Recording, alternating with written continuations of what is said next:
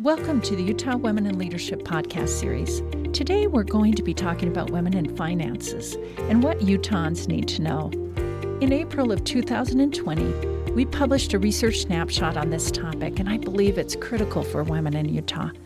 I'm Dr. Susan Madsen, founding director of the Utah Women in Leadership Project, and I'm here with Robin Scribner, lead researcher on this report.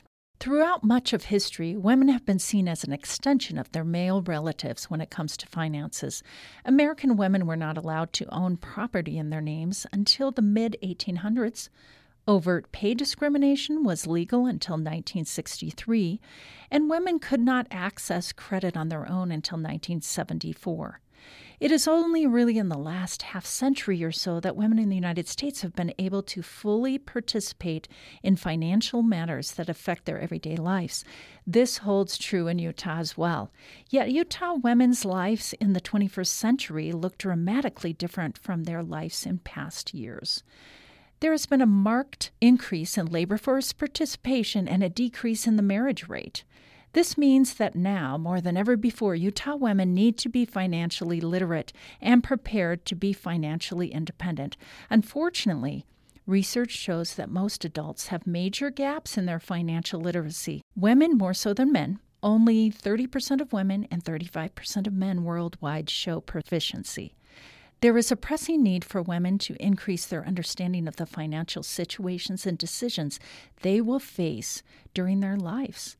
And Utah women are no exception in the need to acquire vital individual financial expertise. I put some emphasis on that, Robin, because it's really important, and I've seen so many people struggle with this. It is so important. And you and I work with women all the time in all sorts of different life experiences and situations. And one thing that both of us have found over and over again is that women who don't have the financial information, education, and power that they need really, really struggle in the state of Utah. So that's the reason why we put together this snapshot.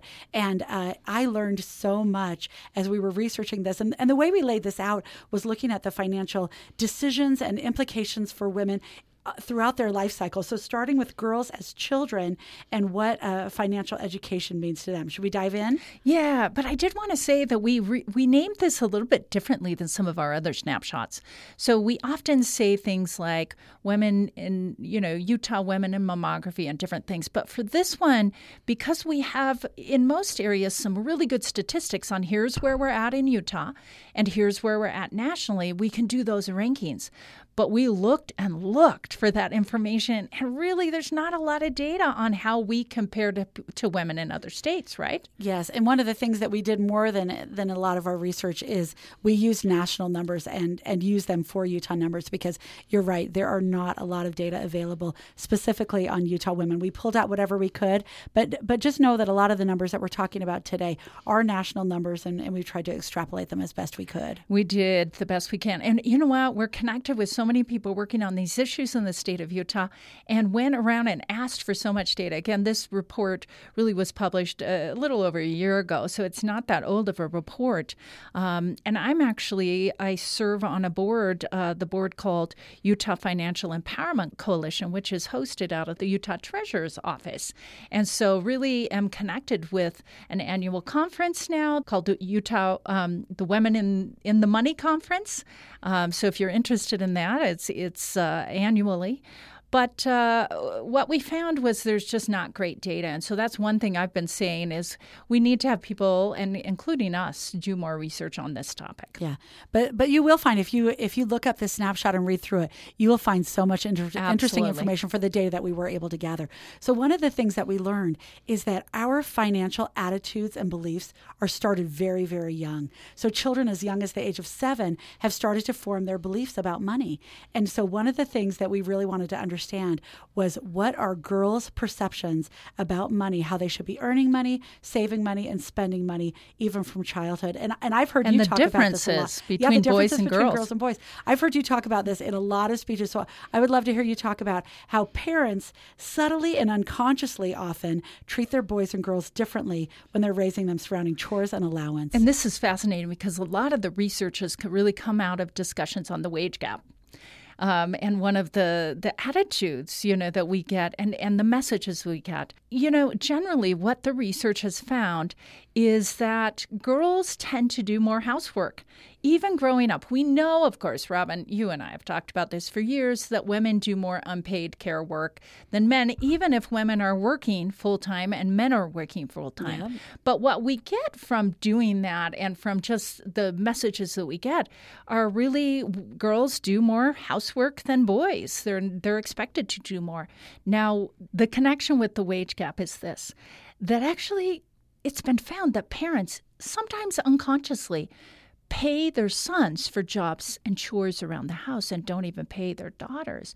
And so girls are raised to think about, I should be doing my work for free. Mm-hmm. I should just serve. And we talk about that in our culture a lot and as a real positive thing. And it is positive for all of us to serve and give. But we also need to be raised with a good attitude about getting paid for what we do. Oh, yeah. And the differences are stark. It's not just a subtle difference. Girls are likely to spend about 7 hours a week on work at home versus 5 hours a week per boys. But boys are 15% more likely to receive an allowance and get paid for doing this. And the average weekly allowance for girls is $6.71 versus $13.80 for boys. Oh my gosh, that's just almost wrong. Twice as much, right? They're paying, and it's one of the things that because of our unconscious biases, we think, the girls are doing the dishes. That's just something that everybody does. But we're sending our boys out to mow the lawn, or we're sending our boys out to do some of this other work that we think, that's work that should be paid. And so we're setting these stereotypes and unconscious biases from the very earliest ages, which really sets our women up for some disadvantages later in life. And I think even when you're raised, oftentimes you do see, and maybe that's changing a little bit, but throughout the generations, men are the ones, our fathers, are the ones that talk about money, that deal with the money. Sometimes our mothers do, but that's really just shopping for groceries and so forth. That's not the case for all families. But throughout history, men have been the ones to handle the finances. And oftentimes, and I just heard this the other day, a woman said, I have an allowance from my husband for a certain amount of money to shop with. Oh, I've heard that over and over again. Have you? I'm like, oh, no, I hate that word. Right. And women these days, an allowance? Yeah. I don't know. Maybe it's treating women as if they're not full financial partners in their home. Yeah, and it's because they often don't work. I'm putting this in quote marks. Right. Don't work. Oh, my gosh.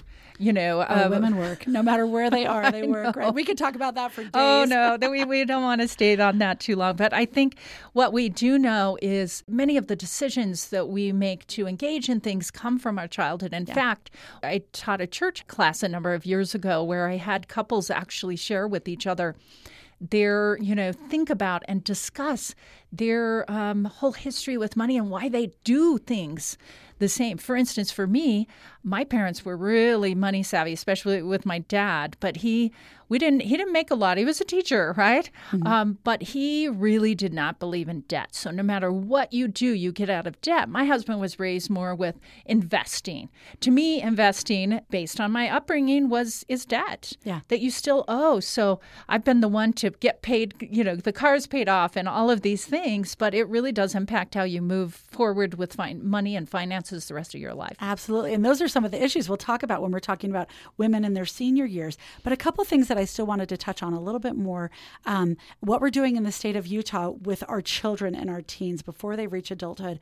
One of the things that we're doing really well is the financial literacy requirement for all high school students. And we are the only state in the country that received an A+ rating by a financial rating organization. So that's something that's really positive. Another thing that we do well in the state is that teenage young women are working. We're more likely than national average. And so women from the ages of 16 to 19 are more likely to have a job, which I think sets them up well to recognize, I can earn my own money. Then I can make decisions about it. I can learn how to use it. So that's really powerful. There's really I don't think we talk about it too much in the snapshot, but there's really some interesting confidence that comes from women, even if they're stay-at-home moms who start to earn money. Mm-hmm. And so there's a voice that comes with that. There's some confidence that comes, even if it's part-time. Right. And, when women make their own money. And more that's becoming important. And it's not as much, many families just don't have the luxury anymore to have a man in the home that goes out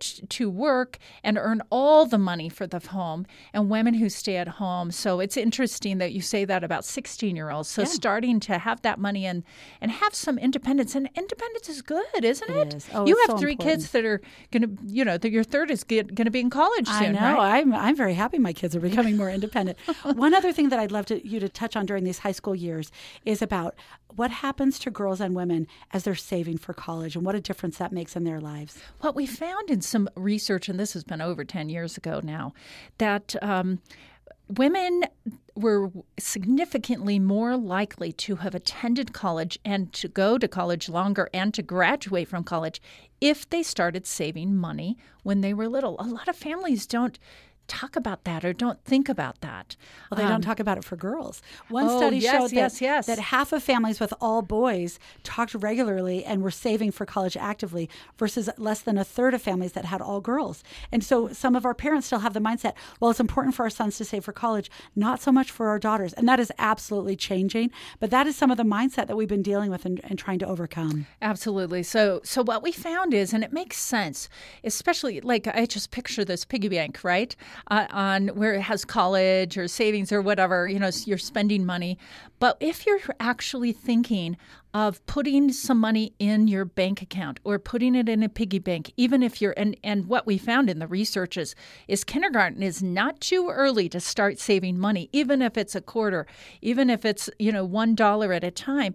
The process of saving money, of putting it in the bank when you're a teenager or putting it in the piggy bank is what is helping you as, your kids think about college. Every time you do that, you think, oh, yes, I'm going to go to college. And those thoughts and those conversations about saving money, particularly for college, can help us raise our expectations and make sure we do go to college and then graduate. Right.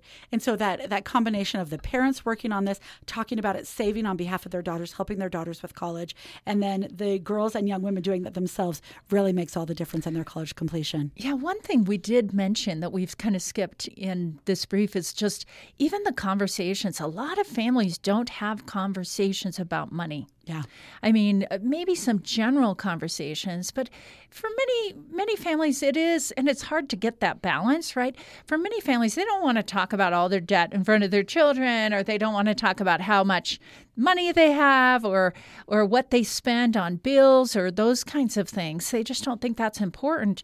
But the research is telling us some of those conversations, more than we do now, might be really important. Oh, absolutely. And it's not just that they don't think it's important. We're uncomfortable doing it. Yes. Our research found that people would much rather talk about death than talk about money. That is how uncomfortable we are as a society in talking about our own personal income, our debt levels and things like that. But the unwillingness to talk about it means that people who need the information most can't learn it because they don't know where to find it. And then they're really disadvantaged. So we need to overcome our taboo about talking about money. Yeah, we did more than maybe most families, but one of the things, we lived at the time in Highland, Utah, which is by Alpine, and my kids went to Lone Peak High School. Mm-hmm. And one of the biggest jokes was for us in the family was, they'd go to school and many of their friends had new cars. Yep. Their parents were making the payments. The new cars were there. My kids had old clunkers. We had a couple of reasons for that. One is they couldn't get too far if they wanted to drive it before it broke down. But second, to really help them, value not giving them things for free, I guess. But I think there really are issues when you're giving so much to kids and they really don't understand the value, the bills and what it took to pay for that. The more that I've looked into this and research and talked about it, the more I think there's some things, even if we don't want to unload everything we do in the family, there's some things like, look how much electricity, especially during, this heat wave that we have had, during the summers. But look at how many bills we have and how much the power bill is versus the gas bill and cable, whatever. And their cell phones. Yes, that's a good point, actually. So we moved in the snapshot. After talking about childhood, we talked about the financial factors that women are facing as they enter young adulthood.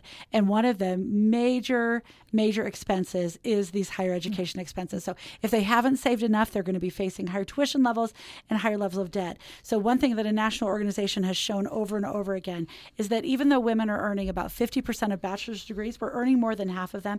We have almost 2/3 the total student debt. debt. So that's an outsized percentage and ratio of our degree gaining and how much debt we're taking on. And that student debt for women is just crippling for so many women across the country. So one of the things we also, in this research study that we did statewide many, many years ago, we also found that so many women, they didn't save money, but their parents were not supportive. So over half, I can't remember the exact percentage, but is it 53? 53%. Of this big sample said that their parents have never or would never pay 1 cent in their college costs. Yeah.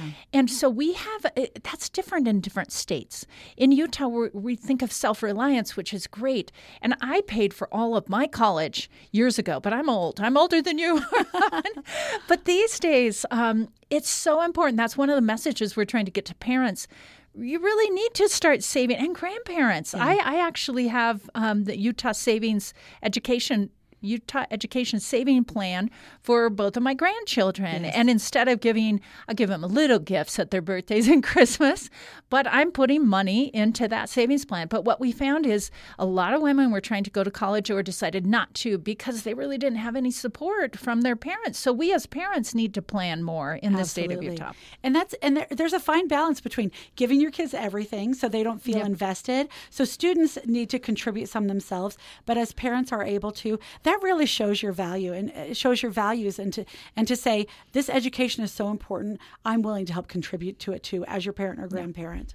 So our time is moving along, but any other comments in the young adult section of just the a couple other things that relate to debt. And there are different types of debt, but one thing that we saw is that women's credit card debt was most likely to go toward day-to-day living expenses, where men were more likely to have credit card debt to pay for luxuries, which and part of that happens because women are paid lower. Their financial needs are greater because they don't have the earning capacity. So that was an interesting factor. And then another thing was the payday loans, which are some of the most expensive loans to take out. 60% of payday loan customers are women. And so many women, because they don't have more low income. Yes, low income women, absolutely. So women, because they don't have the information they need, the access to resources, their own earning power, they're turning to some of the income sources that are the very most expensive, the lowest quality loans that we can get. And we have so many payday loan companies in the state of Utah. In fact, that's a real concern with the coalition that I'm on, but also other experts on finances in the state, that so many people are not informed, and we go to those quick sources of funding. Yet when you look the interest rates are and I don't believe that I've been in these conversations. I don't think even last legislative session anything came up, but we don't have the regulation that other states do on payday loans, which is problematic as well. Yeah, we need to do better with that to help women understand that there are better ways to get access to the funds that they need and to get them better wages, better jobs. All of these things work together for women's overall financial well-being. Absolutely. And we just as women, we have to help our girls and young women and ourselves just be more literate and more know, so we're comfortable in those conversations. Now, I do have to say, I have talked to so many women and heard stories from women who have lost spouses.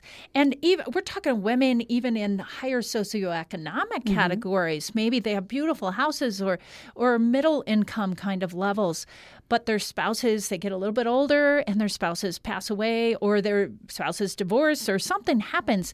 And they have no clue what to do. Oh, yeah. They have not been in that conversation. They've given that to their husband.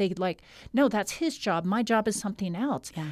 Women get into trouble with that. This is one of the most dangerous factors that we see. And another thing that we haven't really talked about, and we don't even talk about in the snapshot, but when looking at this independence and the individual financial empowerment, it gives women the opportunity to get out of situations that are bad situations. Yeah. So many That's women, true. Financial abuse is a type of spouse abuse. Controlling money so tightly so women don't have a penny to themselves, that keeps them from being able to get out of a bad situation. It's one of the definitions. We wrote another brief on domestic violence. And that was one of the areas. Yeah. So now we're moving into women more in their senior years and in the retirement years. And looking to what you were just saying. I'm not in the retirement, but I am approaching or in, people would say, my senior years. I would never think of either of us that way. We're still very young, vivacious women. But 54% of women over the age of 50 leave all financial decisions to their husbands. Oh, my gosh. And then what happens is that a much higher percentage of these women actually end up not having husbands. And so what do you do? This is like what you were talking about, but the data really bear this out, that women have left the financial decisions, the literacy, understanding how their investments have been made and where they are, how to pay those day-to-day bills. And then all of a sudden the women don't know how to make those decisions for themselves. So is that a national percentage, or was that Utah? These are national numbers here. And so you may even, based on our other studies, say that we could argue that it might be higher with women. I wouldn't be surprised at all to find that. And so one of the things that we're finding is that women, senior women, face not only throughout their lives, they've had a gender wage gap, right? As they become senior women, they are facing a wealth gap. So their overall net worth is much, much lower than men's within the state of Utah. And we think, well, if women are in partners, then they've got their money together. The husband and wife are sharing their money together. But how many women are living on their own above the age of 65? It's more than twice the number of men who are living on their own. And so we have these really tough numbers, and women are finding themselves in rough situations. One of the main things that I wanted to cover in looking at this was the percentage of women in the state of Utah who are over the age of 65 who live in poverty. It's 8.2% of women versus only 5% of men. Oh, wow. And so a lot more women are living in poverty. 84% of Utah women receive Social Security, and their average benefit is $12,000 a year. But for 2/3 of those women, that $12,000 makes up half of their total income. Wow. So we're seeing not why very much. There are so many women in the state of Utah living in their retirement, in their senior years, living on very, very low incomes. And there are all these things that have come together, the low gender wage gap, not having the literacy, not having their own individual financial empowerment, that's putting them in tough situations in those senior years. And we really don't talk about this, but I've heard this data, so it's hearsay, that actually debt for homes is moving. It used to be that you paid it off by the time your kids were maybe teenagers or whatever, but with the 30-year loans and different things, that sometimes people retire and are still making house payments. And think of a woman living on her own with this income. That's almost impossible. Right. We didn't even talk about housing. That is in the snapshot. But our housing prices have just gone through the roof over the last year. And they've been growing so quickly. So these different financial burdens, and if you don't understand them, if you don't have that financial literacy to know, I'm going to be paying on this in 30 years when I'm in retirement, how are you empowered to make the right decisions? And I think, I'm thinking of the annual conference that coalition that I'm in, the womeninthemoney.org is where people can get to that. I'm thinking of the different topics that we have in terms of breakout sessions and workshops. And there are a lot of things to know. Yes. It's not necessarily easy. I'll just catch, maybe the budgeting of the day-to-day things that we're used to, but investments or just navigating the system of Social Security takes a lot. I know when my father passed away, he had things really set up for my mother. But two of my brothers who are CPAs, oh my gosh, the amount of work they even had. What about women that don't have that support? Right. And so what we're really trying to do with this snapshot is, first of all, make women aware of all the different times in their lives where they need to be making the decisions and getting educated. But the bright spot that we want to leave all our listeners with today is there are resources out there. There are opportunities. Go to this Great Women in the Money conference. There are so many ways to learn about this and access the resources. There are organizations across the state that are willing to help women learn the things that they need to know in order to be educated and empowered to make great financial decisions for themselves and their families. Absolutely. Thank you, Robin. One other resource is on our website, again, utwomen.org. We actually have under a toolkit, under our resources and toolkit, a financial category. And you can go there and get our reports, and this podcast will be listed there and some other resources. Yet, we also have a lot of other resources of organizations that do this full-time, and we have links on our website. So we do have resources. So many organizations in Utah, more and more, really want to help women specifically, but to help men and families too.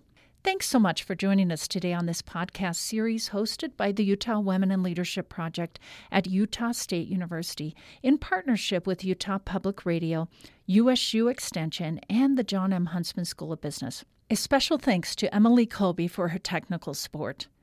Our core mission is to strengthen the impact of Utah girls and women. To learn more about our research, resources, and events, please join us at utwomen.org. Thank you.